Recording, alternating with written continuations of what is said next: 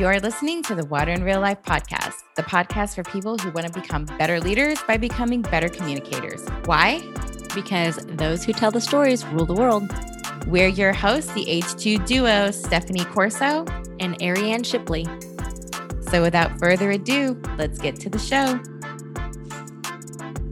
Just a fair warning. There are a few 4-letter words that we end up saying throughout this episode. So if you are listening with your children, put some earmuffs on them and enjoy the show. All right, y'all. So we are trying something. We're prototyping this. We're putting design thinking to work and prototyping we're both here in the office. Ariane is over here. So if you see me looking over here, I'm looking at her. And she's across from me. So we are in the office together. And I told her, let's do a pod, just me and you, about some of the things that we have learned during COVID that has caused us to adopt something new or let go of something else. And this is us kind of putting into action things that we preached during Virtual Catalyst this year. So Virtual Catalyst this year was a little different than it's been in the past because we weren't focused on the concrete tools and skills like how to make a content calendar or things along that. We were really focused on the communicators themselves. Because we know that nobody is taking the time or enough time to work on themselves and to give themselves some grace to do that. And number two, because there just aren't a lot of resources like that, especially for folks that are communicators or educators or other non-technical or even technical folks too. I feel like there's not a lot of time for us to really be thinking about doing some communication internally, self-check. Self-check yourself before you wreck yourself. Yeah. Because if you are depleted, you're going to make some poor communication choices. So we wanted to take a minute to share our story, practice what we preach, and do that. And I'm gonna kick it off. We've each kind of brainstormed some things that we want to discuss with one another about things that we had an opportunity to reflect on, having been inspired by what we went through in Virtual Catalyst to do this. So that's kind of like the core of my first thing that I've really done a lot of, mostly in probably the past 30 days. Because it took about 18 months for me to realize how burnt out I was. And I think COVID and the pandemic and having to stop and sit with myself and only myself, because we were all in our own little quarantine situations, and not being able to go to conferences and see people and just stay in the motion of moving forward. Yeah. Self-reflection is kind of like my big thing. And if you've heard me before, I'm going to move this up a little bit because I'm slouching. I want some better posture here. So you may have heard me say this before, but I joke and call myself a recovering perfectionist. It's true. I battle with that hardcore. And one of the things that I noticed that I wanted to share, because I've thought about this several times in the past few weeks, and especially with, not to time this podcast, but right now we're in the thick of the Tokyo 2020 Olympics that are happening in 2021 because of the pandemic. And Simone Biles, who is like the greatest gymnast of all time, just pulled herself out of Olympic competition, citing mental health reasons. And go Simone for rooting on yourself and taking care of you. But I am not comparing myself to the greatest of all time gold medalist. The GOAT of gymnast, all Simone gymnasts. Biles. But I can, in my own way, relate to that. To feeling the weight of the world, even though my world is smaller in comparison to hers. And through something simple that I noticed, because I've had several people bring this up, is that me waking up at 4 a.m. It's funny. I feel like everybody remembers me talking about that. And every time they do, like I've kind of chuckled, but like I haven't woken up at 4 a.m. in probably. Hold on, is this breaking news? Yes. And I have corrected a few people. I'm like, well, I only get up at like 5:15 now. God. But like, so I haven't. And like people bringing up how I did in that moment. And I know that they don't mean this in any way whatsoever. Like in that moment, I feel like I am like less than perfect. Yeah.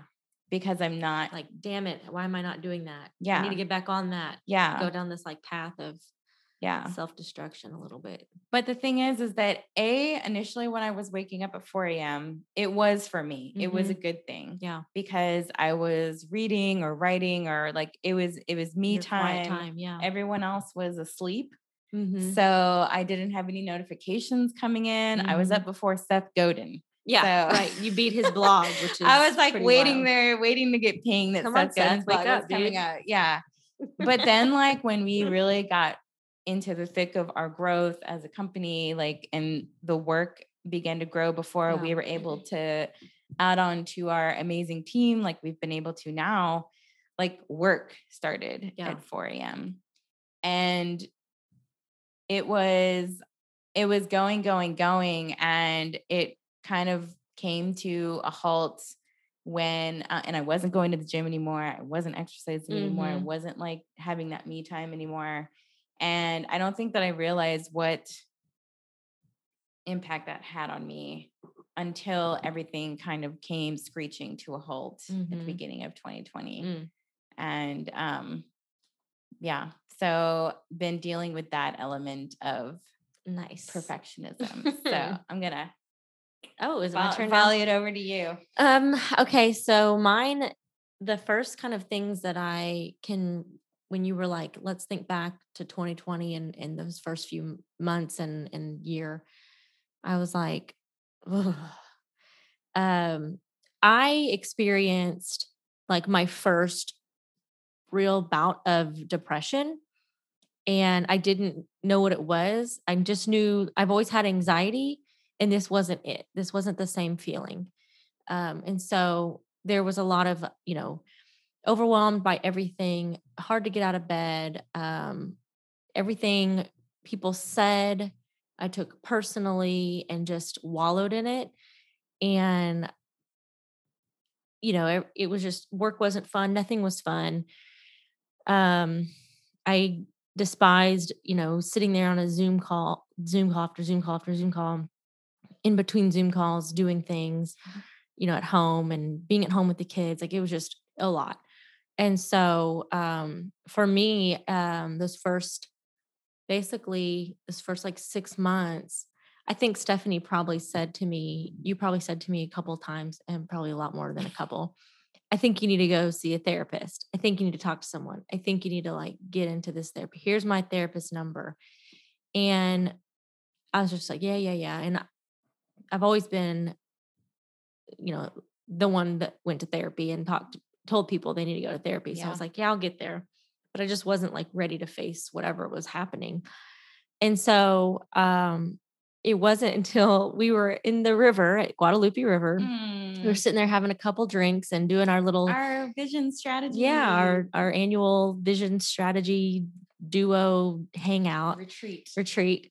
We were sitting there in the river just hanging out, and she was like, no, like seriously, I need you to do this for me. Like you have to do if this. I can't do it for you, I need you to do it and for me. I was like, all right, I'll do it. And also my therapist is great. Yes, we have the same therapist. Yeah, we do. I'm obsessed. We've even had a couple therapy sessions. Obsessed. Like, let me channel my inner Alexa and David. Of course. I'm obsessed. Yes, From for Schitt's sure. Creek, and if you haven't seen it, for sure. What are you doing? Google it. Like, come on, get with it. Anyways, they helped me survive COVID for sure. Yes. They sitting there, and I'm like, yeah, sure, I'll do it. So I remember I pulled over the side of the country road in BFE where I live, and I was like, I text her, and my text went through, and I was in a bad service area. I was like setting myself up to like for this not to work, because I was just like, I'm not ready for this. And And I was like, I'll send this text. And a lot of it has to do with my daughter. I have a daughter who's got her own issues and she's 6, and it's really frightening and sad for her and to watch her struggle so much. And so I was like, well, I can do this for her. And so I text Carolina and I was like, I need to talk to you about my kid. And she was like, sure, let's do it. And she calls me and we talk and I lose service. And I'm like, and then she follows up. She's a great therapist. She is. And we finally got into it. And I was like, look, right out the gate, I'm going to tell you, this is expensive and I'm not ready to spend my money on other things. I'm like working on paying off all my bills, blah, blah, blah. She's like, this is an investment for your whole family, not just for you. This isn't about you. And so when she kind of said it like that, I was like, oh. And it's so true. Like, this is more than just, that's why I wanted to like make sure everyone knew, like, if you're struggling and you want to talk to someone and you're like, well, it's expensive, I don't have the money. Like, it's an investment in your whole family and yourself. But for me in that moment, I needed to hear that it wasn't just about me. I needed, this is for everyone else. Yeah. Also. And then we got to the root of like that whole, like, doing things for myself thing. So what I think the first thing I want to kind of wrap up with this piece of it is, that first meeting, I was like, there are filing cabinets in my brain and they're scattered all over the floor. They're knocked over and they have folders in there, and the folders are filled with trauma and feelings and thoughts and lots of thoughts. And I said, I just need help like organizing my brain. It's so crazy and overwhelming. And so we just started taking baby steps. And that's what I want. That was so hard for me to wrap my head around for those first 6 or 8 months until I got into therapy. Like, it's so overwhelming to make that first step. Yeah. And when I did, it was like, oh, thank God. Yeah. And then to take it a little bit further, like therapy, baby steps, little things. Like, I hung out with Molly a lot during COVID, and your 15-year-old daughter taught me how to be a woman. She's like got her mask stuff and her little fancy makeup stick things. And I don't know what they're called. Makeup stick things. Yeah. And mask appliers. She'd probably be killing me right now if she heard all this. Yeah. And her refrigerator full of like, she amazing has a little mini fridge for her facial products. Yes. So, and thank you, TikTok. Right. I know. So she kind of got me thinking like, God, I'm 35. I need to be a girl. I need to start like taking care of myself. So I started with one mask thing and one little stick thing. And I told myself, I don't have to do this every day. I don't have to do this every week. Just like when you want to, when you think about it and you want to. And that really helped me take this like pressure that someone with overachieving, which we'll get into later, feels this pressure of like the fear of failure. Like, if I don't do it right every time, if I don't go to the gym 5 times, 6 times a week, I'm a failure. Yeah. When it's like, no, just go once, it's fine. You're fine. And so got into the masking stuff, started buying myself clothes. I had not done that in years. Only recently I started getting my nails done for fun. Hey. And now in Zoom meetings, she's always like, like touching her face. Look at my nails. Physical therapy, I started going because I felt chronic pain the whole time during COVID, and that sucked. That made me even more depressed. And so I started taking care of myself with that. And then doing the whole facial product nighttime routine. And just like, that sounds like a lot, but it literally took 18 months to start doing each one of these things. I started letting myself kind of sleep in till like 7 and watch TV. I watched a lot of TV and I felt so good about that. I used to feel so guilty about that because I'm not doing what I need to be doing for work or for this or that or for the family. And I was like, in the nicest way, F all of that jazz, F all of them, F everybody. I need to sit down and do nothing for an hour and be okay with that. So that's I'll wrap up with that. I'll volley back to you. Yeah. Okay. Something that I forgot to do before I volleyed it to you was, I said that people remember that I wake up at 4 and I'm not anymore. But the thing that I had to do, or what I accepted or let go of, I guess more so because of COVID, is like letting go, feeling like I'm somehow a failure because I'm not waking up at 4 a.m. now.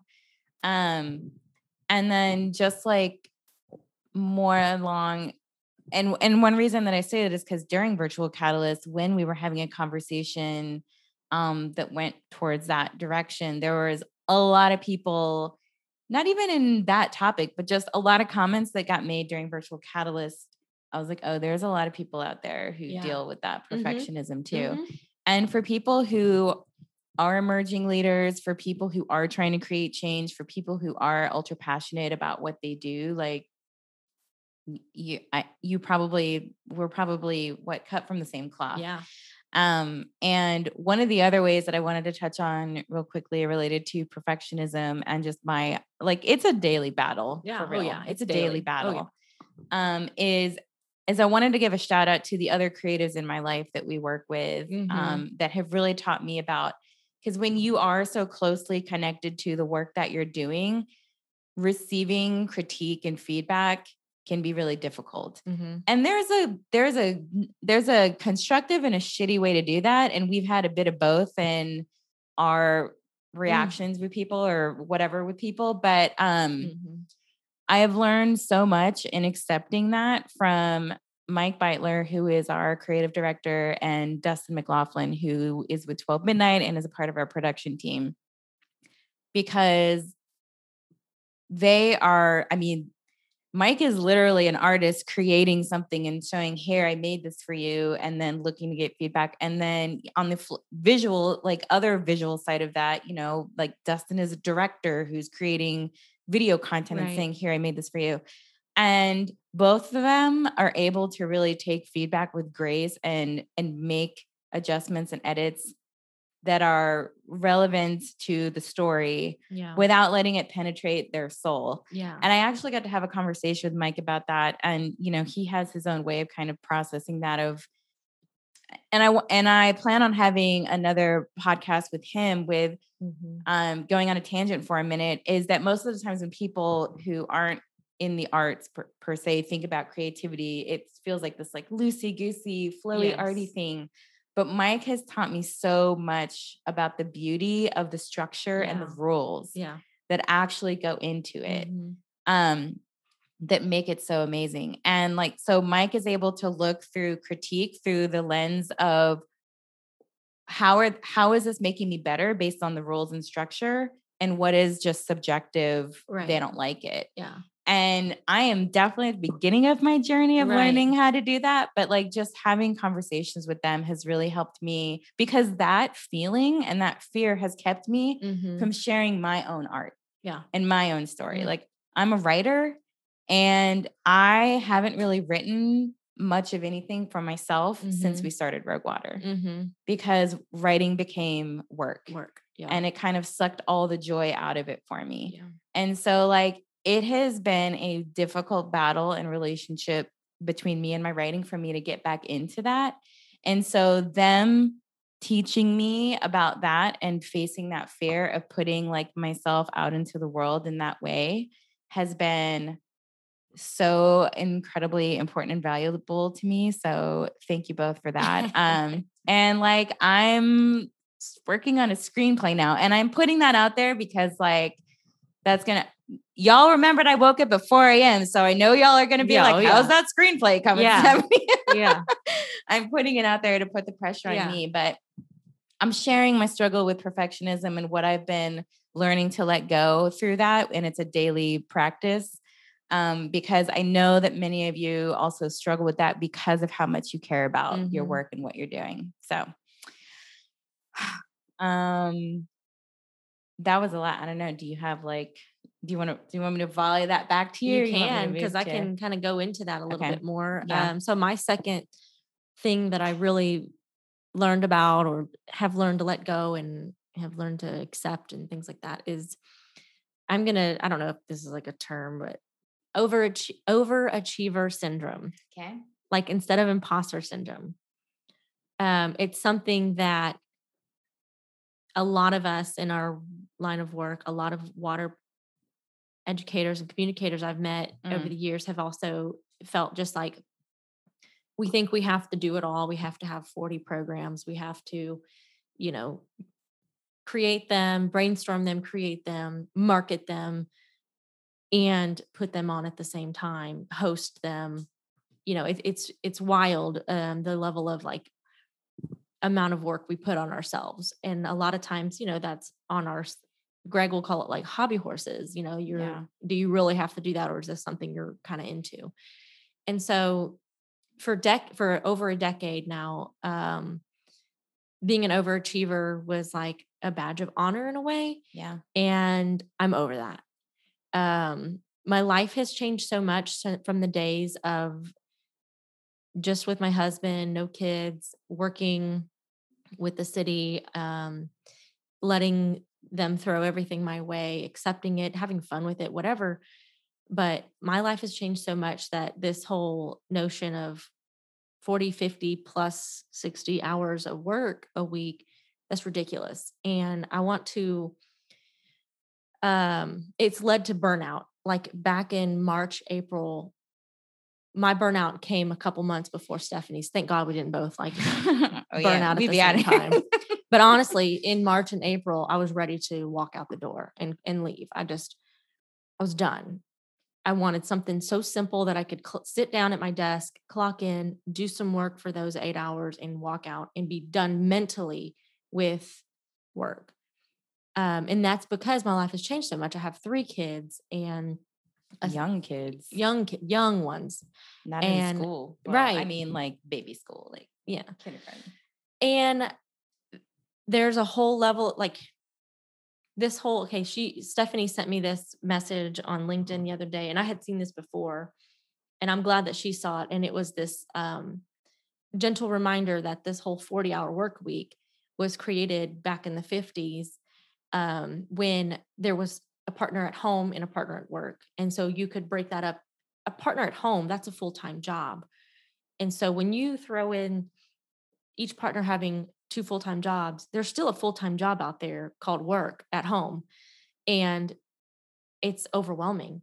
And so I found myself, like I said before, on these Zoom calls, in between Zoom calls, feeling this pressure that I created, this unwritten rule that I created and allowed to take over my body and my mind, that I had to hop off the Zoom call, bypass going to the bathroom, go change out the laundry because I don't want it to start stinking in the washing machine, to pull out the dryer clothes because I don't want those to get wrinkly, fold them real quick, go make my kids, pick up some of the room, go do some dishes, go do this, do that in between these calls, and forget to eat or forget to rest or forget to take a mental, walk outside for 15 minutes, do some stretching. And so that really compounded. And that's what I'm saying. Back in March, I was like, this is crazy. This is insane. How are we doing this? How are people still doing this? I don't get it. So I have been dealing with comparing myself with everyone else, including Stephanie. She can pull out this productivity like no other. And I'm like, how is she doing this? Like, I cannot keep up with her. And I was feeling guilty and shameful. And that's where I wanted to be like, I'm out. I'm tired of feeling so guilty about everything, about feeling pulled in every direction and feeling like I'm failing in every direction. I'm failing my kids. If I'm not failing them, I'm failing Stephanie. If I'm not failing her, I'm failing my husband or friends or family, whatever. And I, was like this whole what's wrong with me thing.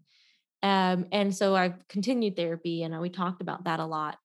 And then I started flipping that script and saying like, what works for me? Like how can I make this my perfect day? And that was a question my therapist asked, was like, what does your perfect day look like? And I describe it. And she's like, why don't we start with that? Like, let's kind of forget all that for a minute, what's been going on, and just change it up and just see what we can get through. And so she said, let's do one of those perfect day scenarios. I'm using air quotes. Let's do one thing today. And so my one thing was I want to wake up whenever the hell I want to wake up and not feel guilty about sleeping till 6:30 or 7. Okay. do it. So I started doing that. And that's just one example, but the main thing was like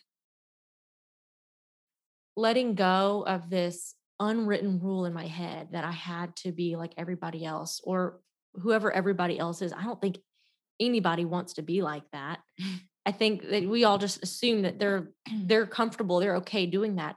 And then 2 months later, she's like, I haven't been okay doing that. That sucks. This is hard. This is wearing me out.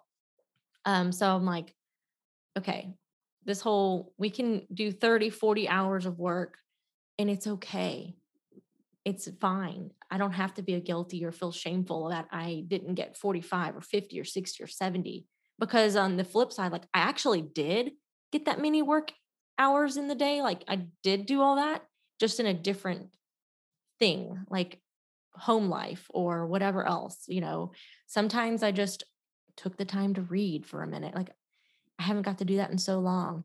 And, not Stephanie's level of reading by any means, but I get a couple chapters in here and there and I don't feel guilty anymore because that's part of my new work week, as far as like, it's okay. So I think that was something that I'm learning. So that's why I'm not articulating it very well, I feel like, but I'm learning that I have to let it go of overachieving as being a badge of honor and being okay with doing one thing, pick one thing today and do that one thing and be excited about that one thing. And everything else can wait till tomorrow, type of. So it's interesting that we saw the same post, but took it in like 2 different ways. I mean, we're different people. So because like when I was a single mom for probably the first 5 or 6 years of my daughter's life. And adding on to what happened in 2020, my divorce was final. But we've been separated for, probably like before that. Yeah. And so like being a single mom again. And so for me, seeing that reminder was a reminder to me that like to give myself some grace in the fact that like, for me, it was like 40 hours a week is fine, Stephanie, because I was stressing out about like, I'm not working 60 anymore. No, that's exactly what yes. So like, it was like, oh, I'm doing, yes. It's okay that I'm just doing right. It's okay that I'm just doing 40 hours of work because I'm still doing like, that's exactly what I'm saying too. Yeah. Same thing. Like, it's okay. That's why I told you I didn't articulate that. Right. Yeah. So that's exactly what I'm saying too, is like, go back to working only 40 hours a week, people. Holy moly. And the thing that COVID has taught me too is that, yes, you do need to be available within a certain chunk of day, because if you want to meet with people, like I don't want to be up in their white space and their free time. Like I want to be respectful of that. But like, I know that your productive hours are different than my productive hours. Right. So like, those 8 hours in a day may plug in at different points. Yeah. And I think remote working and I think like not having to do the traditional clock in, clock out type thing has been eye-opening for a lot of people. But yeah. Well, and I think it's something else, if I can add, like when we used to quote unquote traditionally check in or clock in and clock out, like, let's be real. We didn't clock in at 8 a.m. and get right to yeah. Like that. And if for those who are listening, that was me pretending to type on a computer. Yes. Like you walked around, you got coffee, you said hello. So you might have only really been productive 6 hours that day. Yeah. You had a lunch in there. Sometimes your lunch went longer, 5 or 6 hours.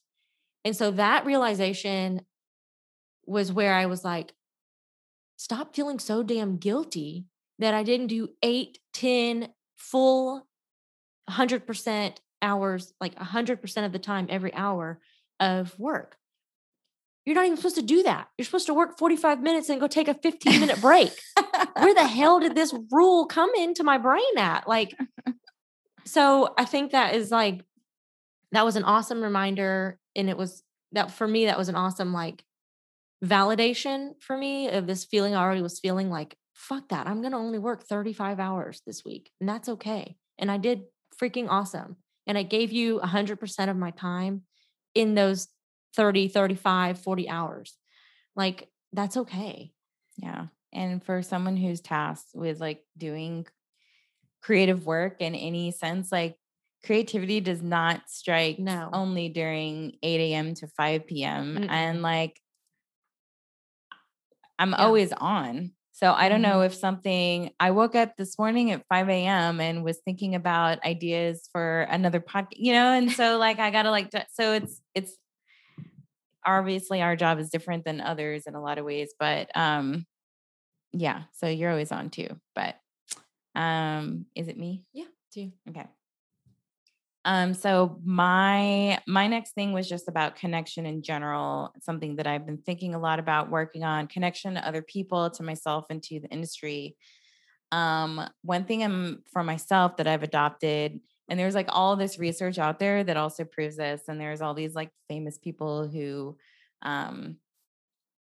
took a walk every day. I think Benjamin Franklin was like one of them, but how like walking is just so important to kind of clearing space out for your brain and to think clearly. And so my dog has been struggling with cancer. And so there was a period of time where we weren't able to go walking. We normally walk every day.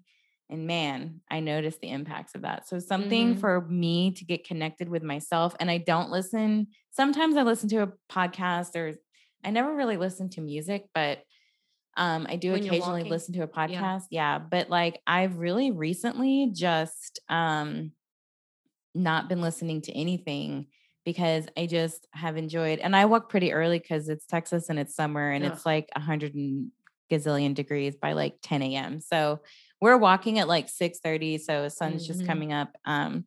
But I've really taken that time just to be present and be thinking about like what I'm hearing. Cause at that hour, it is usually typically just nature and not cars and stuff like that. So never missing a walk lately has been my way of kind of reconnecting to myself and to my own thoughts and my brain and my creativity.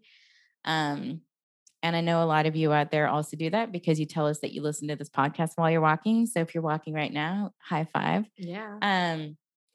Connection to other people, COVID was really hard for me because it took away the opportunity that we have to go to conferences and to see y'all.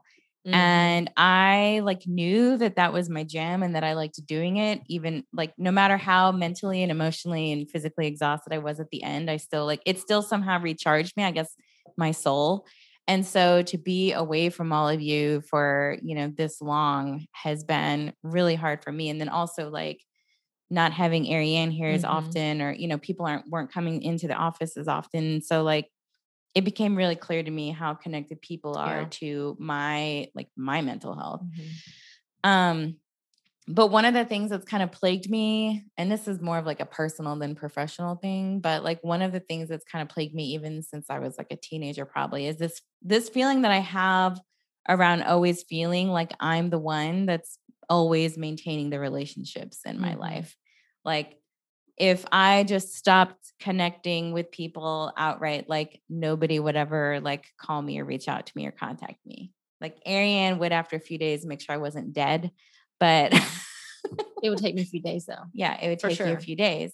And so like I've struggled with that for a long time in my life. And so because of COVID and because so many other people I'm an extroverted introvert. So it's my natural inclination to like, I can go hermit real fast. It's not good for my soul, but I can do it really quickly. And I learned that there's a lot of people out there like me. And so as an example, just a few weeks ago, I had dinner with a good friend of mine and she had kind of talked about the same thing. And she was like, the second I texted her, she was like, yeah, let's do it. Let's go meet. But like without having someone like ping in and reach in, her natural inclination is just to be like, hermit at home. Right. And so, and I've been reaching out to more and more people and having like, even if it's just a Zoom chat, some have been coffees. I've reconnected with another friend of mine who I hadn't hung out with like in years.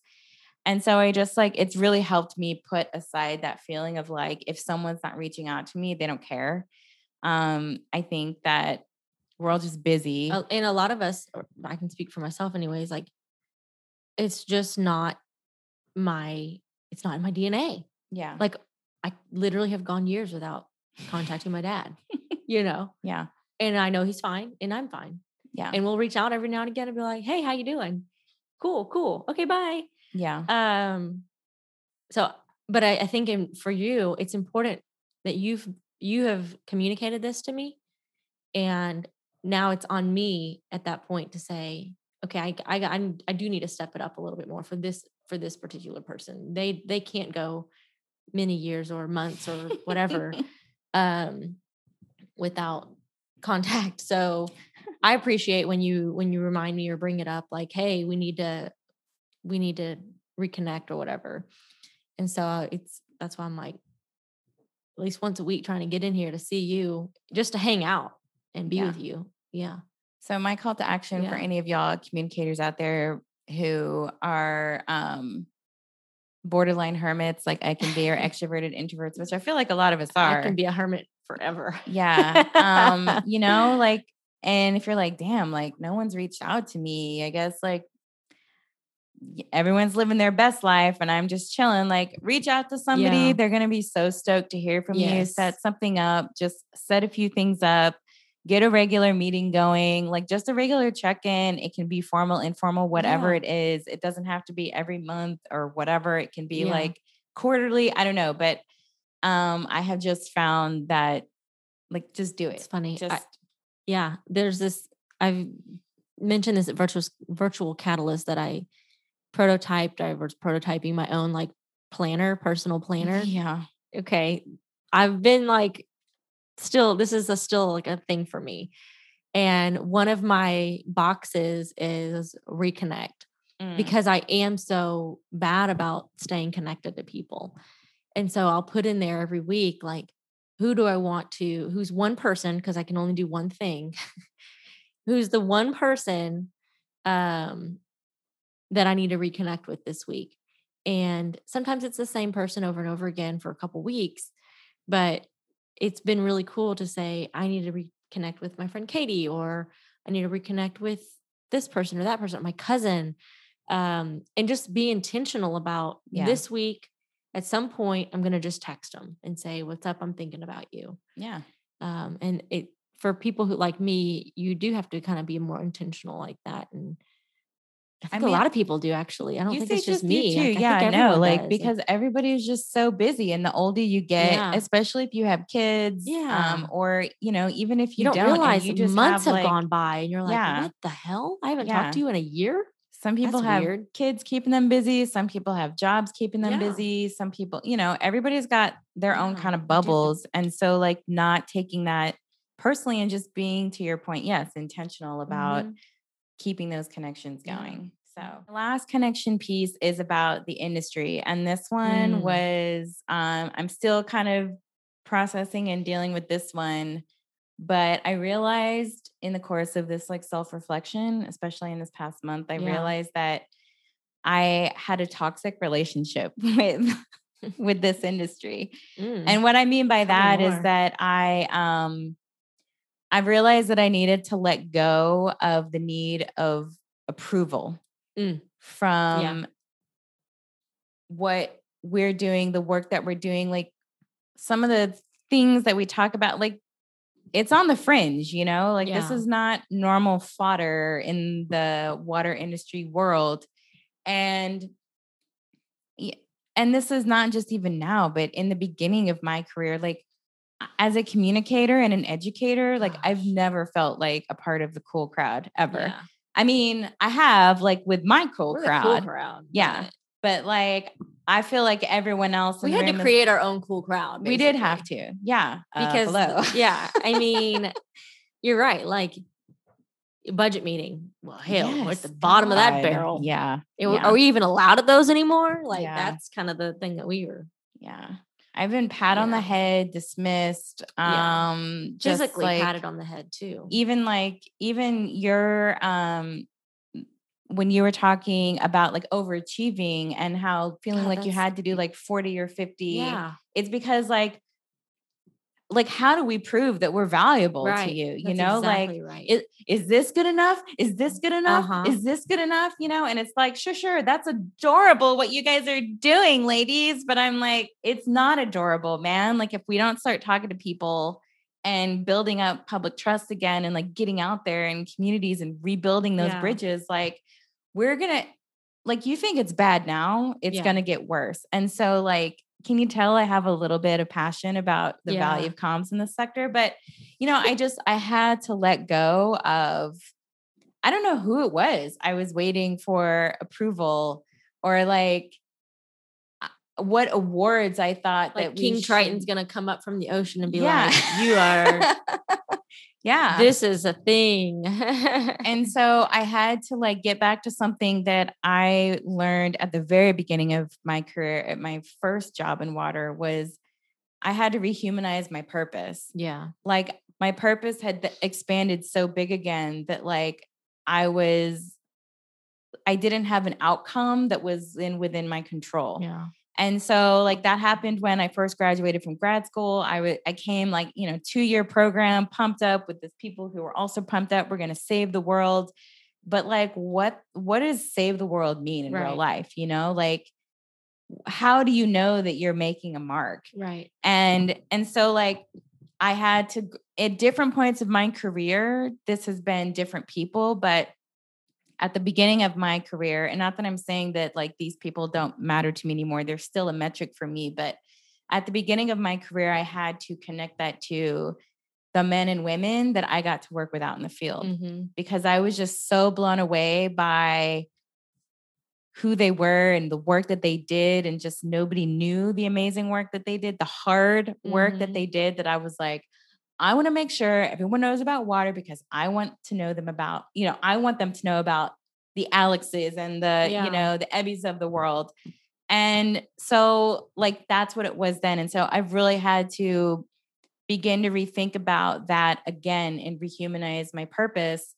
And, in talking to other folks who are really passionate about quote unquote saving the world, who are also like, there's a lot of, it's overwhelming. It's overwhelming. And so if you can't tie it down to that smallest viable group that you have control over, that you can help change, that you can help and that you can create change for, like, it's just overwhelming. And if you're purpose driven, if you're mission driven and you lose that, which I did earlier in 2021, it was like devastating for me. Yeah. It was heartbreaking.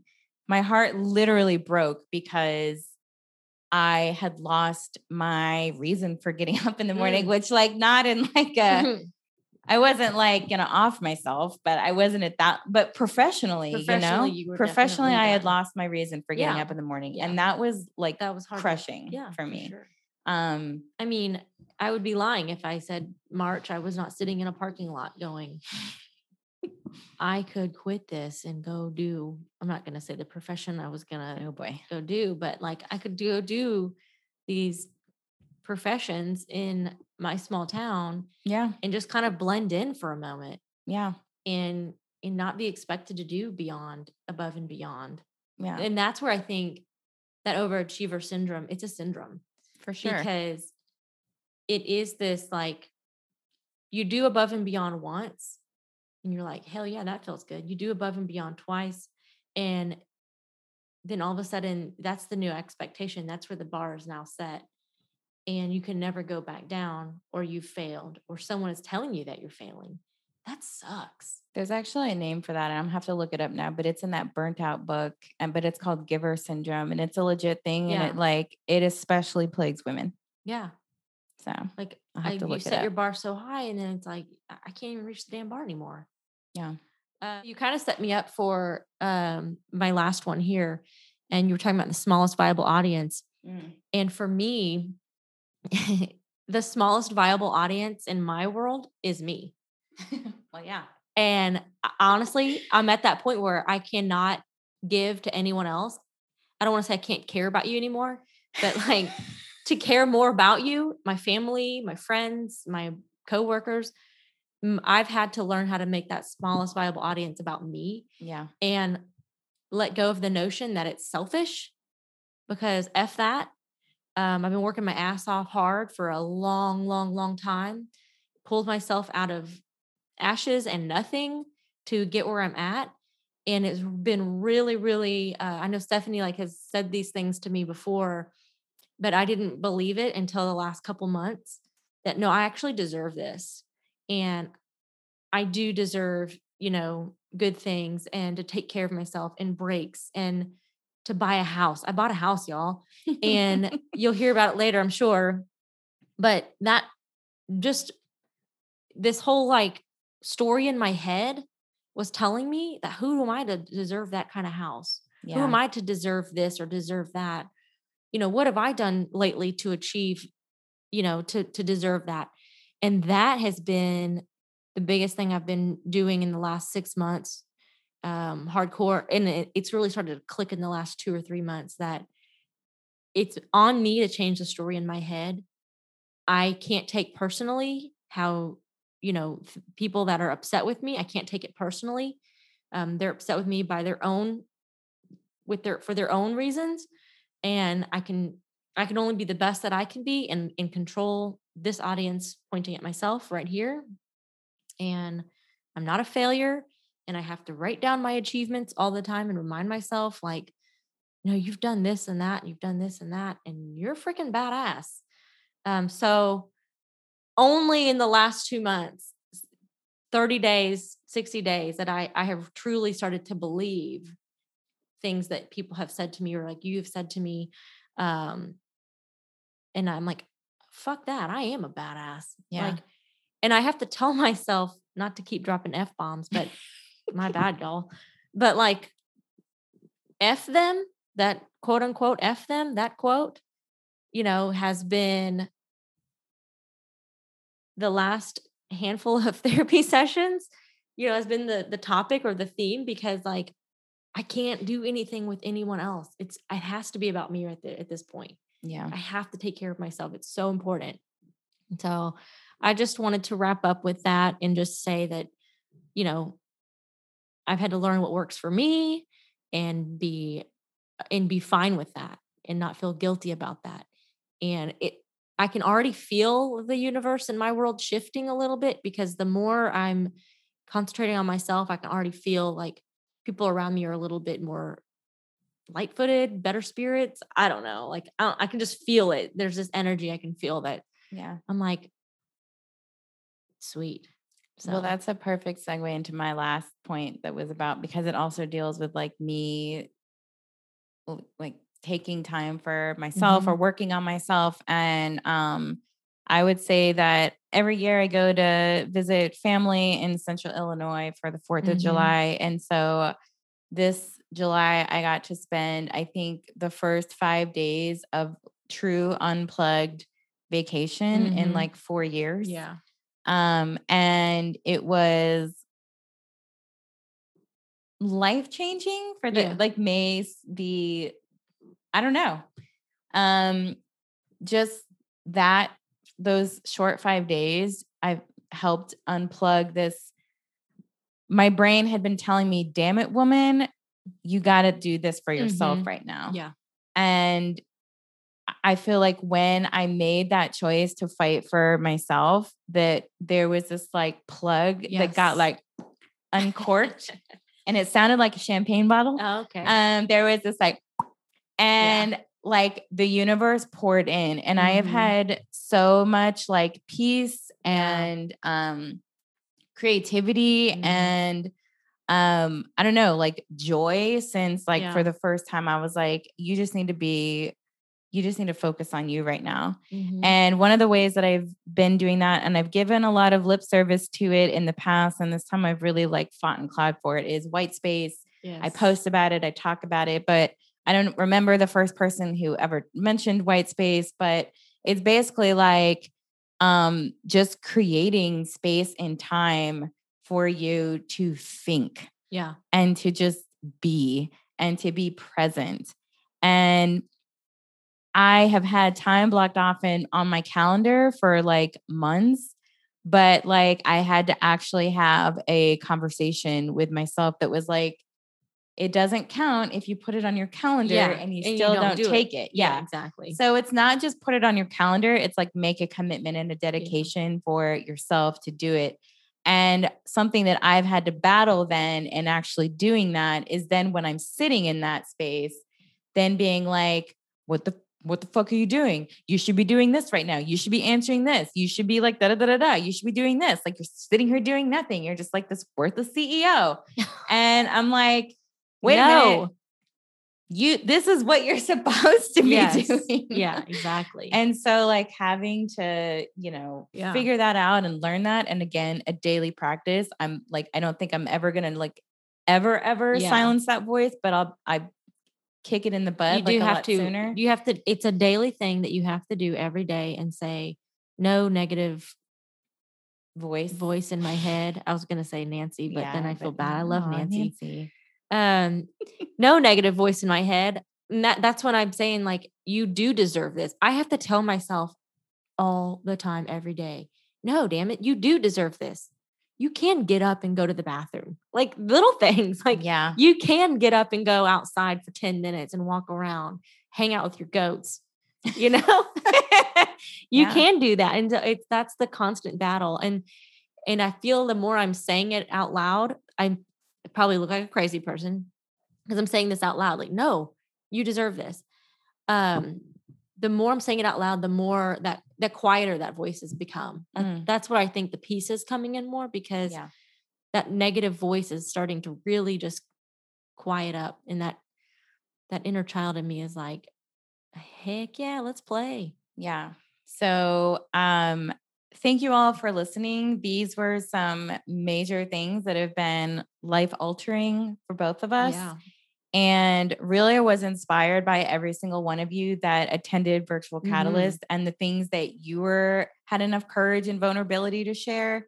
It was amazing to get to sit back and see that happening. Yeah. And so I wanted us to have our turn and I wanted us to share that with you since you were so vulnerable in what you shared with us. Yes. So we appreciate each and every one of you. We have a lot of really exciting things in store for the lab. Thank you for your patience with us over this year. We had like all of these great hopes and dreams planned for when we launched in January of 2020 and had no idea what 2020 would bring. We pivoted so much for a prima ballerina. Yeah. We are like, okay, Siri, get out of here. Hey, sorry. So I want to thank all of you for sticking with us. We have so many things that we're on the docket that we're excited to share with you. And just please help us continue to spread the word and build the community. And we'll see you at the next conference. We will. Yeah. All right, y'all. Fingers crossed anyways. Peace out. Peace. We are so grateful for each and every one of you, all the members of our listening community. The Water in Real Life podcast is a Rogue Water Lab original. It's hosted by the H2 duo. That's us, Stephanie Corso and Ariane Shipley. It's produced by Rogue Water Lab, 12 Midnight, and Matte Black Sound. Sound design and music by Andre Black and Matt McNeil of Matte Black Sound. For more Water in Real Life, check out our YouTube channel and sign up for our lab notes. You can find both at roguewaterlab.org.